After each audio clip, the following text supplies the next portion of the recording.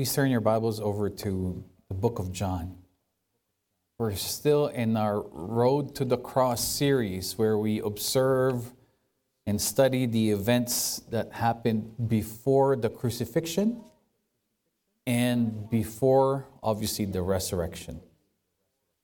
Please turn your Bibles to John chapter 13. We're going to be reading from verses 1 to 17. The book and the chapter and the verses are on the screen, but the verses will not be shown. So please go to your Bibles.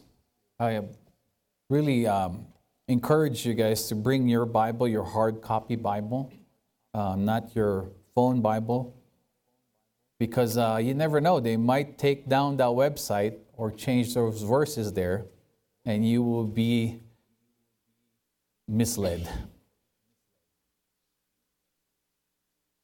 Let's begin reading. It was just before the Passover feast. Jesus knew that the time had come for him to leave this world and to go to the Father. Having loved his own who were in the world, he now showed them the full extent of his love.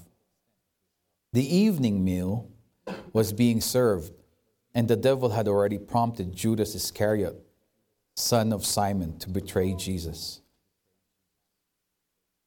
Jesus knew that the Father had put all things under his power and that he had come from God, was returning to God.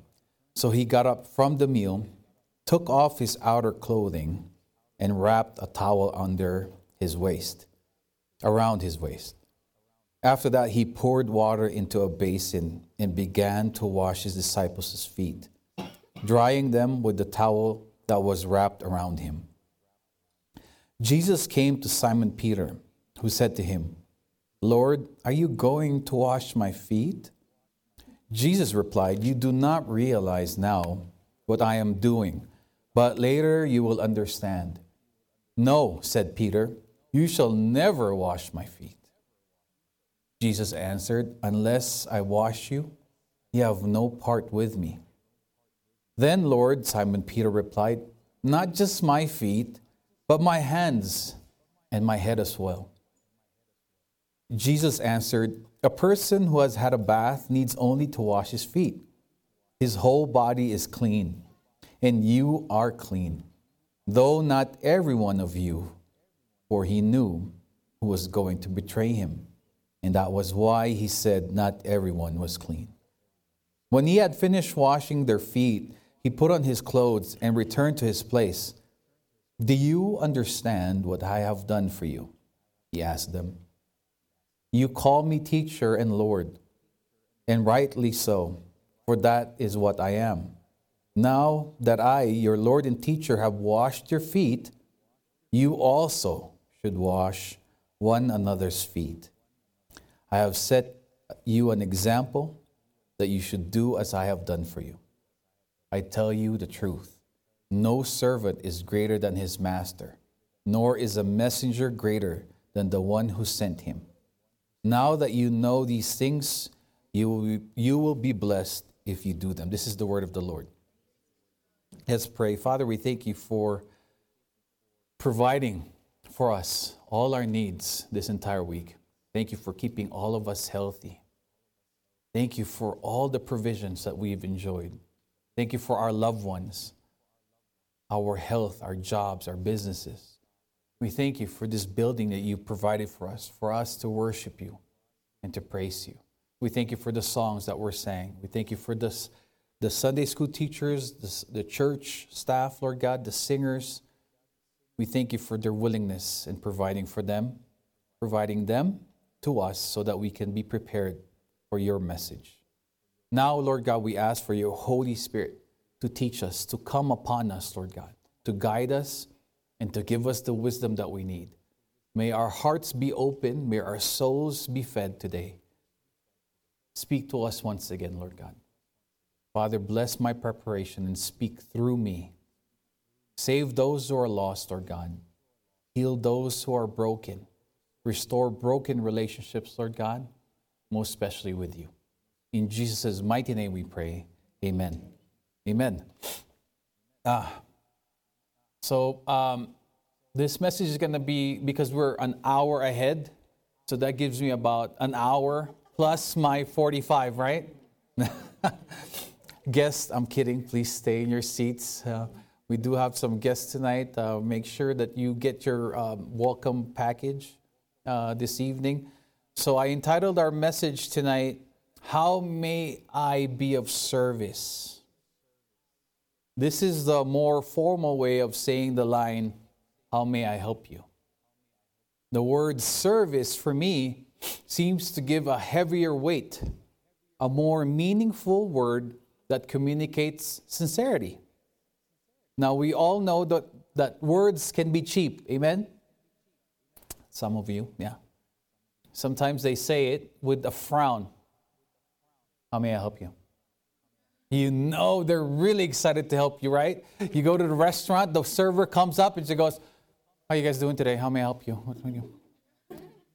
Right? Or what if the person is with all smiles, right? Jolly, excited to see you. Hi, welcome to McDonald's. How may I help you?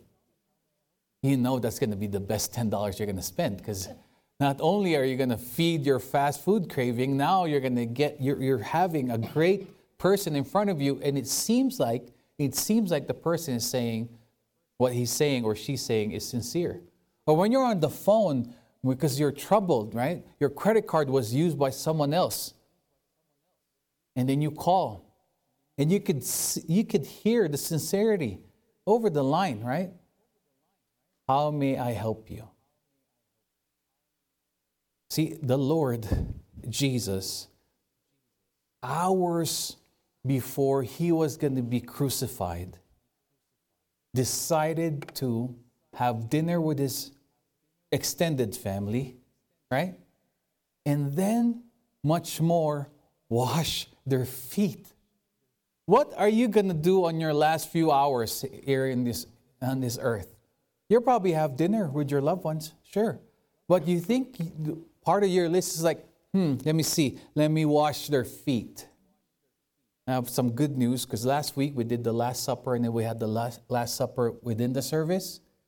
But we're not going to do the washing of feet tonight, okay? We're not going to include that. But I have 3 points for us tonight. 3 points for us tonight. Yes, there you go. Points this evening. Humility, holiness, and help. Under humility, verses 4 to 5. Now, humility, according to the dictionary, as a noun, is a modest or low view of one's own importance and freedom from pride or arrogance. I love how they had that there. They automatically said the opposite meaning of the opposite word of humility, which is pride and arrogance. Now, think about it real fast. This world tells you mostly to be proud, to be a leader, not a servant, to be the leader, not a follower, right?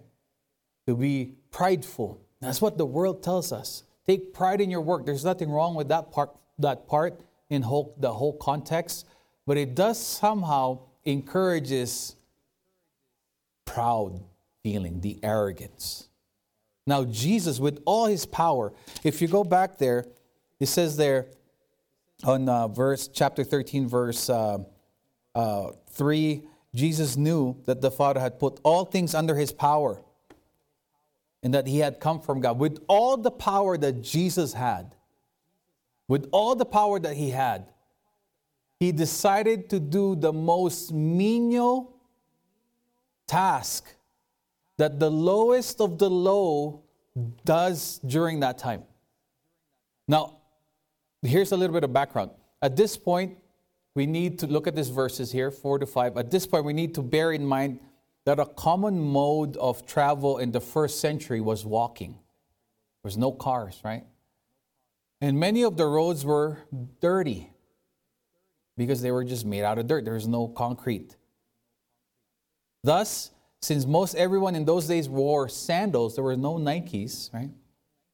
After several hours of walking on one of those dusty roads, a person's feet got dirty. Because of that fact, the practice of foot washing after a journey was an ordinary, everyday occurrence. It was generally understood that when one visited in the home of another, the host would send his servant to bring a basin of water and wash the feet of the guest. Now, to you and me, it seems that such an experience would make it awkward, right? Especially if you walked many miles already and it was hot, so that means your feet's dirty and sweaty and there's a certain stench, right? So you'd be like, no, I'm okay. No, but this was the practice. This was a common place for them. Now, if a servant or a slave was not available to perform this service, the duty of washing the feet of those present would fall to the lowest ranking person in the crowd. So if you look at the verses again, there was no servant in the upper room. But it should have been the lowest between them. But God incarnate took on the responsibility of the lowest of the low. Now, Christian, for those of us who take so much pride in our status in our society, work, you're the boss at work, so when you come to church, there's no way you're going to pick up trash, right? There's no way you're going to do the cleaning ministry. Because, dude, you're going to ask me, do you know who I am? You know me? But Jesus, God incarnate, took on the lowest of the low. Now the disciples might have looked at one another in amazement as they saw what Jesus was doing, right? They didn't know what to say. They were all stunned that their Lord and Master, the Son of God, the God that turned water into wine, the God that walked on water, the God that raised Lazarus from the dead, was performing a task of a slave. You know, a menial work the menial work means it doesn't require much skill. And if it's menial, it lacks prestige. Now, some of us, when we want to be called by God, we want it to be at the prestigious stage. Right? I always kid around when I have a brother or sister that has their own business or are supervisors at their own job. I say, can I be your assistant? Assistant to the supervisor, assistant to the boss? Because there's that certain thing with titles, right? Especially the Filipino culture. You know how my mom really encouraged me to study well? Because in the Philippines, the hard workers, the construction workers on the street, the metro aides, the ones that were sweeping the grounds, those go to the ones that weren't able to study because they couldn't afford it. They were born in a poor family, right? Or they were just lazy in school. So that's how my mom, when riding in the jeepney, and we will see those guys. And then it's after the report card, and my mom saw my grades, and then she clicks me on the head. You don't want to study hard? That's going to be you in the future. So I go, oh man, Lord, take me now. Because we don't want it. We don't want the hard labor. Maybe some of you do. But if we're all going to be honest, we'd rather be the boss, right? We'd rather be the one in the office looking and observing. Which one is not doing their job? But Jesus, with all the power that he has, he took on the most menial task. That's why the header is humility. Now see, humility is so elusive. Humility is so elusive that the moment you've gotten it, you've already lost it. What do I mean? Who here is humble? Please raise your hand. The moment that you say you're humble, you just lost it. Because you were proud to be humble. The opposite of humility is pride. The root of all sin is pride. In 1 Peter 5:5, it reads, "In the same way, you who are younger, submit yourselves to the elders. All of you, clothe yourselves with humility toward one another." All of you. Not just the young, the older. The older too. Because God opposes the proud, but shows favor to the humble. And then in Proverbs 3:34, there's more verses. I'll just give you two. "The Lord mocks the mockers," which is the proud, "but is gracious to the humble." You know, pride is a universal human problem. Everyone suffers from it to some degree. When we have exalted ourselves in pride, God does not want to punish us and bring us low, but rather to forgive and restore us. That is why Christianity is real. Because God Himself came down from heaven to become like you and I, so that He will become the sacrificial lamb for your sins and mine, not His. He humbled Himself to that point. That's why Christianity solves the human problem, which is a prideful heart. A prideful heart is a sinful heart. Why? Because sin tells God, "I know better than you." God says, "Keep yourself pure." You say, "Lord, you're boring." It's 2023. We're supposed to be young, happy, date, and be merry. God says, "Keep yourself pure." You're saying, "No, Lord, I need to test the car before I buy it." Now, Christians, our humility must be present all the time. When humility is absent, pride is right there. Therefore, if you would like to review or assess your relationships, when it's troubled, someone's pride has surfaced. If you're having problems with your spouse, someone's pride is hurt. And that person's pride is now coming out and saying and asserting himself or herself, saying, "I'm done with this." If you want to look into your relationship with your children, if it's not working, somebody's pride is affected. Somebody's pride is spewing out. "I will not listen to you, you will listen to me." If you look at your relationship with your friends or here at church, somebody's pride was hurt. When trouble is there, someone's pride is hurt. And that person who's hurt wants to make sure, "I'm going to make you know and realize who you're messing with." But Christian humility must be present all the time in Christians. Now, we're not perfect. That's why we came to Jesus. Amen? We're not perfect. We will all make mistakes from time to time, many more often than we would like to admit. But humility is a must for any Christian. You cannot be a Christian and be prideful. Humility and humbling of oneself is out of fashion today. It's not popular in today's world. And it's unappealing to most people. Now, however, as Jonathan Edwards, an American preacher in the 1700s said, we must view humility as one of the most essential things that characterizes true Christianity.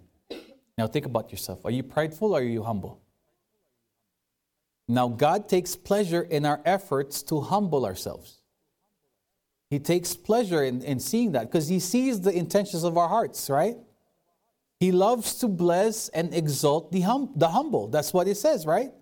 God opposes the proud, but gives grace to the humble. When He says God opposes the proud, He's on the opposite side. If you are prideful, God is on the opposite side of that. So you have to think about it. Are you prideful or are you humble? For just as pride is the root of all sin, humility is the root, mother, nurse, foundation, and the bond of all virtue. Now, here's an illustration for you. about humility and pride. A widely renowned Spanish matador of the last century was a precarious 21-year-old named Jose Corberto. In spite of his youth, he had experienced spectacular success and acclaim. There came a day when he entered the ring with one of the most fiercest bulls in all of Spain.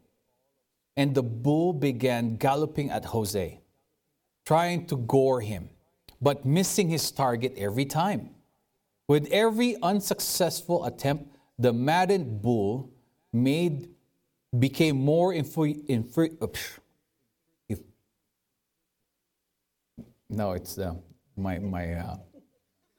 my thing here. He became more agitated. Okay, there you go. That's easier. Having skillfully sidestepped the enraged bull's every charge, and having grievously wounded the animal, Jose then, with satisfaction, didn't wait to make sure that the bull was finished. Instead, he immediately turned to the cheering crowd to bow and enjoy their applause. The bull, however, was not dead. It rose and lunged at the unsuspecting matador, its horn piercing Jose's back and puncturing his heart. Shortly thereafter, Jose lost consciousness and died. What's the lesson of the story? Don't be a matador. No, I'm kidding. No. This is the. Just when we think we've finished off pride, just when we turn to accept the congratulations of the crowd, pride stabs us in the back. Now, we should never consider pride dead before we are.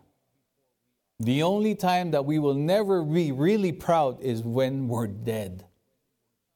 Because we all have it. It's all in our hearts. But God tells us and reminds us, as you've read, God showed us the example to be humble. To be humble. Christians must be humble. Now think about it. Now we have to go back to the event at the washing of the feet of the disciples. The disciples sit speechless as Jesus washes their feet and dries them with the towel. All of them were speechless except for one. We all know who that one is, right? Peter. Peter always had something to say, didn't he? I love him. I love his story. I'm pretty sure we're going to have a lot of meaningful conversations from Peter. But Peter was one of the guys that always had something to say. Jesus said, I'm going to be taken from you. I'm going to die on the cross over my dead body, Lord. He comes in there, starts to argue again. And then here he goes, Lord, are you going to wash my feet? Essentially saying, you're not. You're not going to wash my feet. Some of us would think, Peter is so humble. Peter loves Jesus so much. But you know what this shows? And the other things were other times when Peter was arguing with God, that's Peter's pride. Peter's pride equals Peter was sinning. When God tells us to do something and we want to do the exact opposite, that's sinning. That's sinning. Which brings us to our next point, holiness. Holiness. In verses 7 to 10, or to 11, you could see that Jesus said on the question of Peter, not just my feet. No, because Jesus answered him, unless I wash you, you will have no part with me. Then when Peter heard this, his reply, not just my feet, but my hands and head as well. Now, the washing of the disciples' feet is not only of humility, but as you can see here, it's a parable of salvation. It's an illustration of how a person is saved. Unless a person comes to Jesus, unless Jesus washes that person with his blood, that person is still dead in his sins. There is no other way. If you haven't surrendered your life to Jesus Christ, if you think your good works will bring you to heaven, you're saying this, that Jesus, when he went down and died on the cross, you're saying that that's not enough, Lord. That's not enough. I need to add to that. When Jesus said, it is finished, you're saying, no, not really. Again, like Peter, right? Are you going to wash my feet? And Jesus said, if you don't, right? If you don't, you have no part of me. But then when Peter then said, no, I want you now to give me a bath, right? But before that, I'll show you verses about the washing of the blood from Jesus. Hebrews 9:22 reads, indeed, under the law, almost everything is purified with blood, and without the shedding of blood, there is no forgiveness of sins. We need the blood of Jesus. If you haven't surrendered to Jesus Christ as your Lord and Savior, you need to be washed by His blood. And in Romans 3:25 reads, for God presented Jesus as the sacrifice for sin. People are made right with God when they believe that Jesus sacrificed His life, shedding His blood. This sacrifice shows that God was being fair when He held back and did not punish those who sinned in times past, as Romans 3:25. There's no other way, guys. No other way but through Jesus' blood and His sacrifice. Then Peter said, give me a bath, right? Give me a bath. Peter, man, I'd like to call him Mr. Bong because he always has something to say. Now, on this verse, I will briefly explain this section and circle back on this next Sunday, including the betrayal of Judas. Now, during this time, the guest, if I still have everybody, during this time, the guests will take a bath in their own homes before they go to their dinner engagement. Okay? Jesus uses this to illustrate that since Peter has been saved, because Jesus said, you have had a bath on verse 10, right? Jesus said there, and then he said that all the disciples have been saved except for one. Do you see it? Is it there? Those who have had a bath need only to wash their feet. Their whole body is clean, and you are clean, speaking to Peter, though not every one of you are, right? Because Judas is there. Judas was still there. So we will circle back next week. But here's the verse that will show us, to reference this, that Peter and the other disciples were saved, except Judas in John 17:12. While I was with them, I protected them. This is Jesus praying to God the Father. I protected them and kept them safe by the name you gave me. None has been lost except the one doomed to destruction, so that Scripture will be fulfilled. That one person that's doomed is Judas Iscariot. Now, this is why we believe that we don't lose our salvation. Amen? Not everybody? This is why we believe that we don't lose our salvation. Amen? Amen? If you think you can lose your salvation, please talk to me later on. Again, we will discuss this again next Sunday. But you cannot lose your salvation because you never earned it in the first place. How can you lose something that you didn't earn? Are you keeping it all of a sudden? Oh, if I do enough good works, I will not lose my salvation. No. If you are saved by grace and by grace alone, by faith and by faith alone, and that's it. It's not by works. Our good works is a result of our relationship with God. Amen? Now, Jesus told Peter and the rest of the disciples that they don't need a bath, but a constant washing of their feet. Sadly, as we continue to live in this world and continue to live in this flesh, we will still sin. That's the sad truth. Now, we are to bring it to Jesus, confess our sins, and have that mental picture of Him washing it over and over again. The bath that Jesus told Peter that he had taken, that means you've been justified.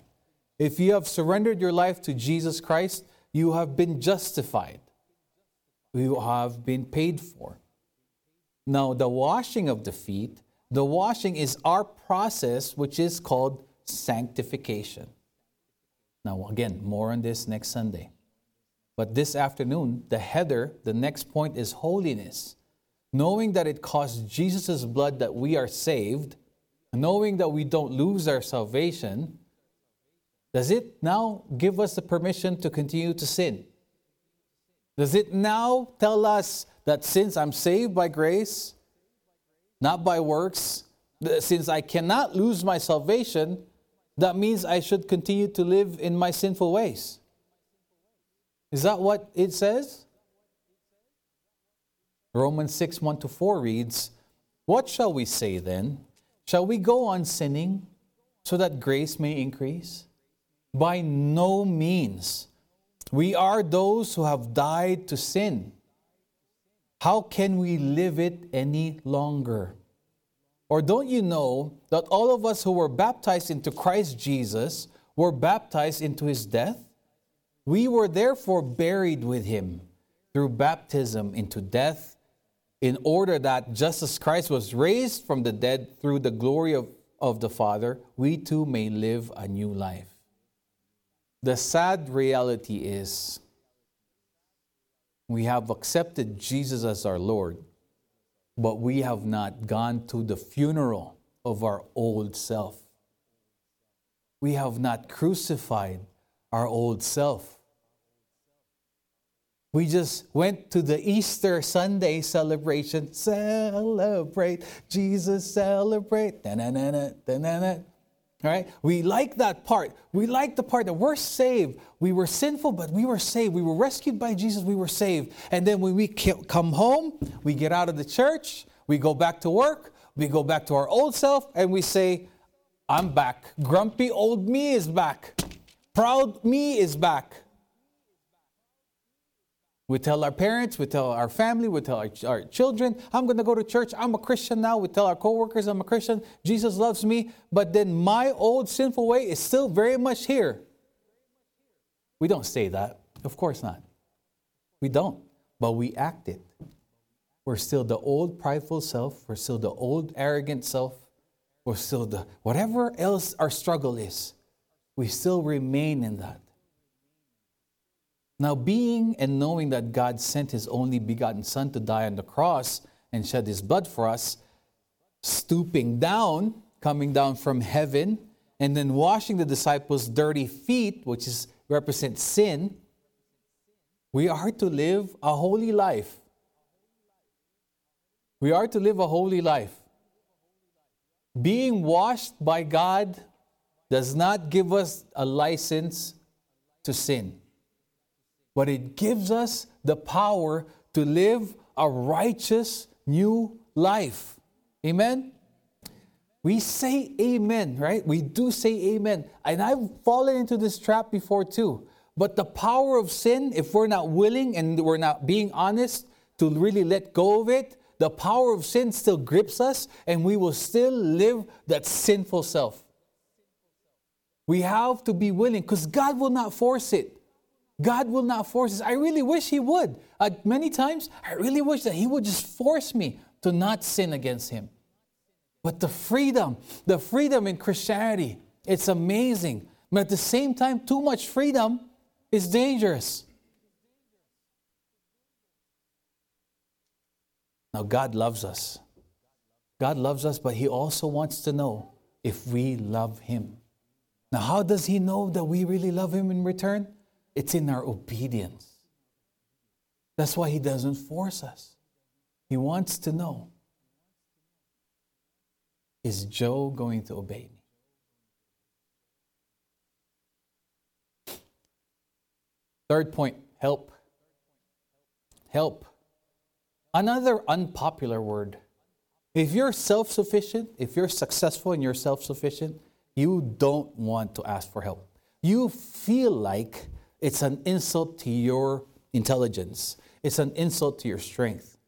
All right? It's just like when I'm at the gym, when I'm at the gym, I like it when I don't know anybody there. Because then they don't get to come back to church and say, Pastor Joe could not bench this much. I went to the gym one time with my son, at this size now. How I miss the times when he was younger, much younger than I was. Because the last time him and I lifted, he was lifting more than me.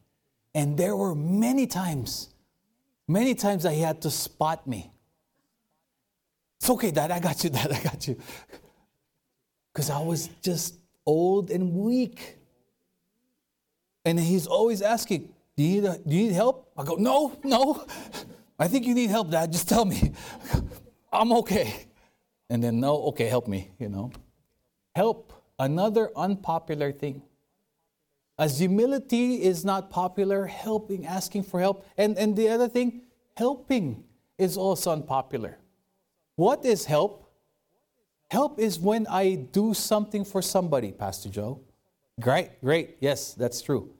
That's true. But what is Christian way of helping? Christian way of helping is unselfish help.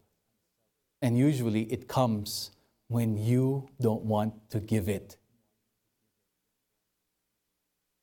Last Saturday, not this Saturday, but a Saturday ago, my wife decided to do a project at the house. Well, I was reviewing my message last week, which is the Lord's Supper, remember? Anna and I went to the Home Depot before that, and we bought this drain thing for the kitchen, for the sink downstairs. Because Brother Edgar told her, oh, you just need this, because there was a certain stench that was coming out of our sink. So Brother Ed says, there's probably a leak there. You just need to replace this drain and you should be okay. Call me, Brother Ed. I didn't know that, but later on I found out that Brother Edgar said, just call me and, I'll come and help. So Anna and I bought the material. Anna comes home. So we came home and I was making coffee and I saw Anna just rolling her sleeves. And I go, what are you doing, babe? She goes, you can YouTube anything these days, babe. I'm going to work on this thing. I go, all right, sure. Went back to my computer, start working. True to form. The attacks of the enemy happened. 10 to 15 minutes in, she starts screaming for my name. Babe, come here.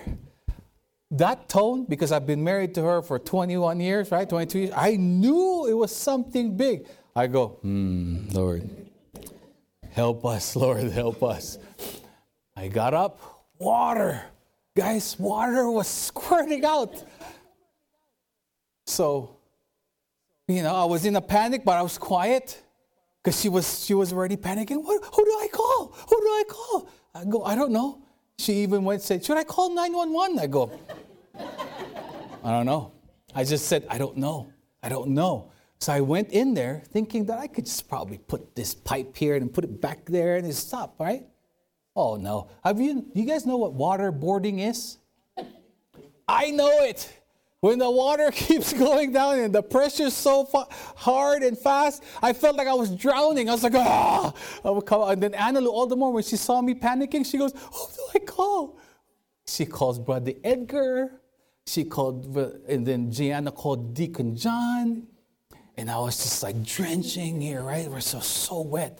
And then I go, maybe I need to turn off the main switch, right? But God had an idea to bring the snow multiple times, right? So it was snowing at this time. It was snowing, and our snow in our yard is like yay high, right? And this is me. I go, where is that thing? Where is it? So I start digging here, it's not there. Start digging here, it's not there. And I go, man, why am I so cold? And I realized I was drenching wet. So Alonzo comes home, he's like, what are you guys doing, man? And I go, hey, all right, so go help me. And Zoe tried. So drenching, shoveling, right? Help. I was needing help. Lord, help me. Give us help. Send us help. The water was just like squirting. It's everywhere. The house is flooding. Gianna's on the phone. Anna's on the phone. And then Deacon John comes up. Deacon John with his pickup truck and his trailer. He goes, did you find it yet? I go, no. No, not yet. He goes, all right, I'm going to go over inside and check it out. He's in there. John comes out. He goes, it's not there. I don't think it's here. So we're both digging, right? Shoveling, snowing.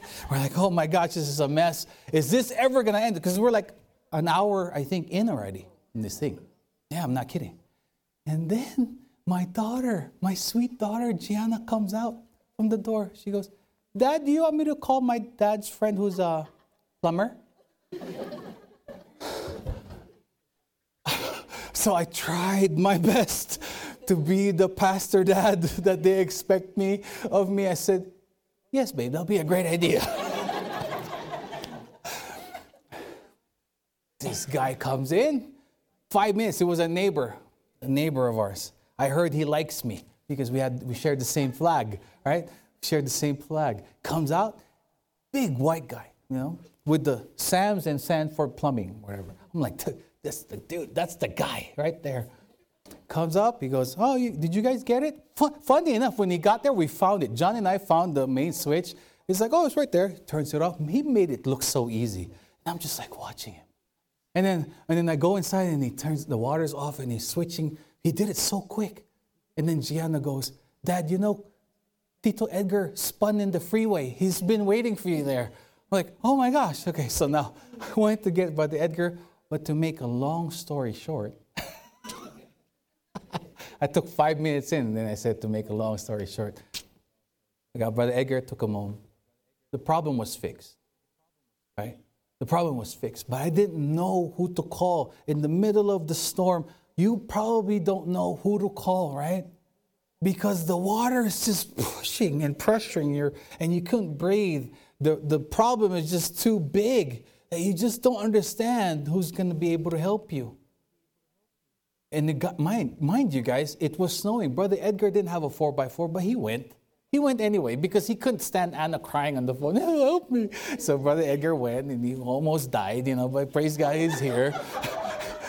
He did. He almost did die, right? Because he spun in the middle and then he was facing the incoming traffic. It's like, oh man, that's the time to check your salvation if it's correct, right?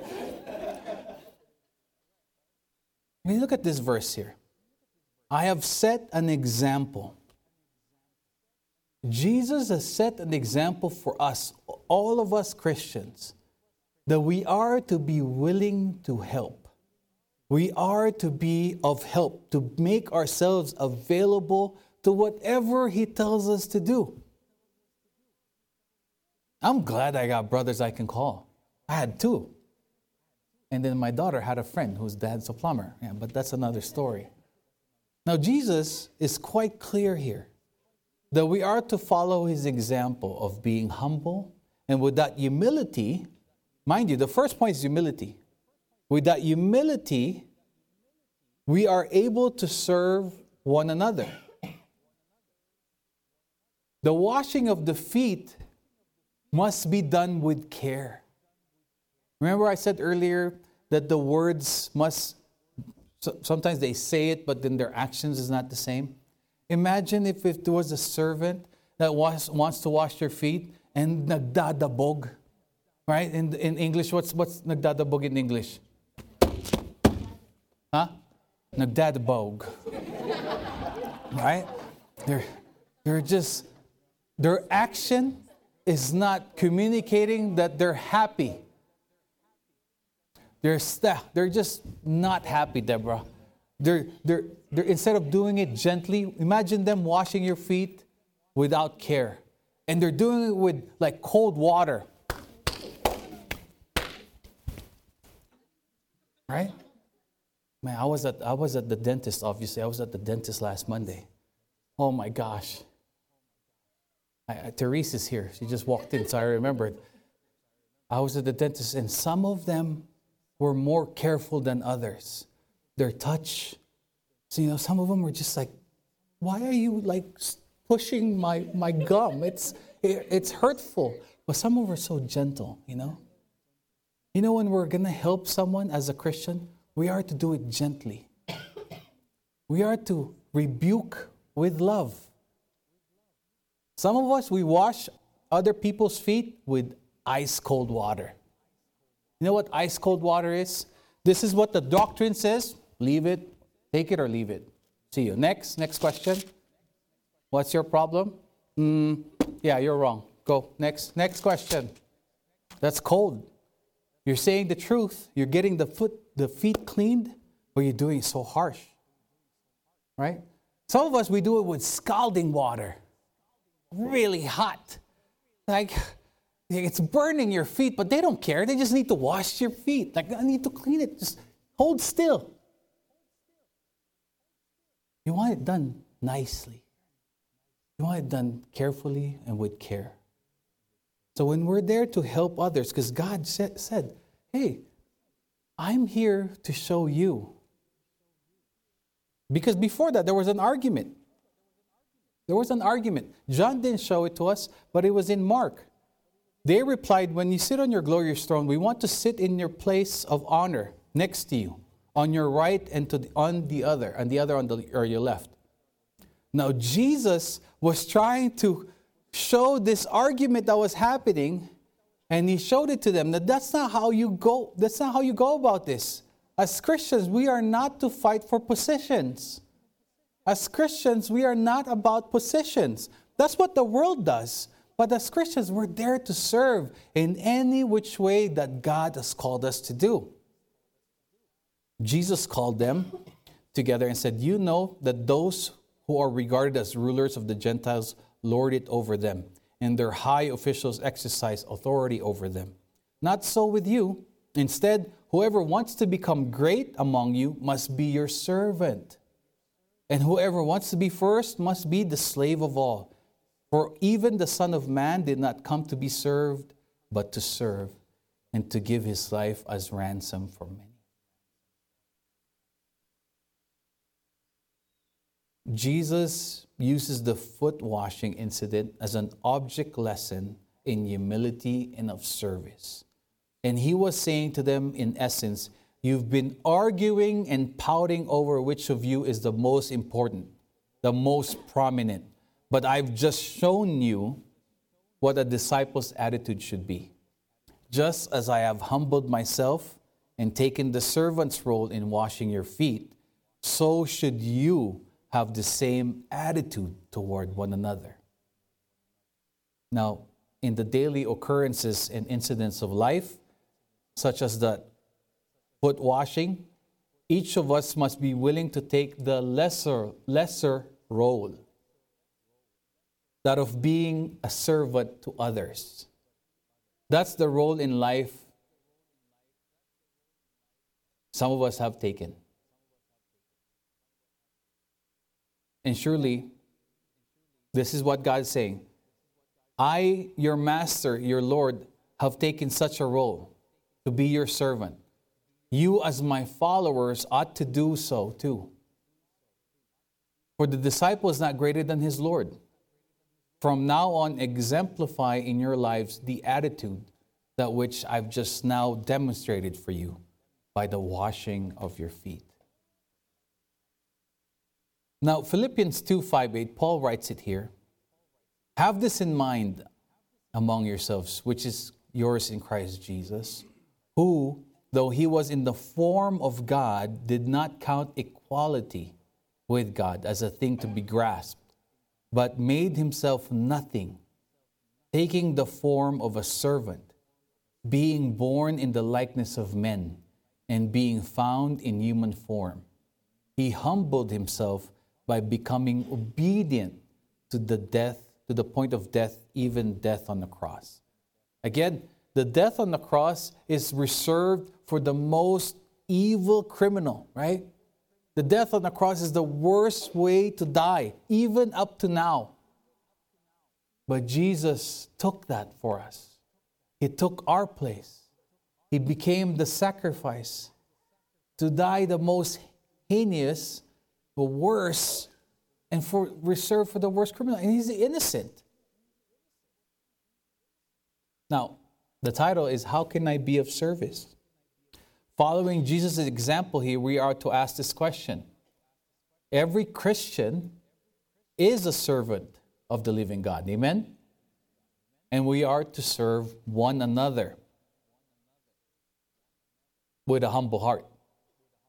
We are to serve one another with a humble heart. the humble heart is important as much as the willingness to serve. Why? Because humility is important. Because when God calls us to do something for Him, it's usually not what we want to do.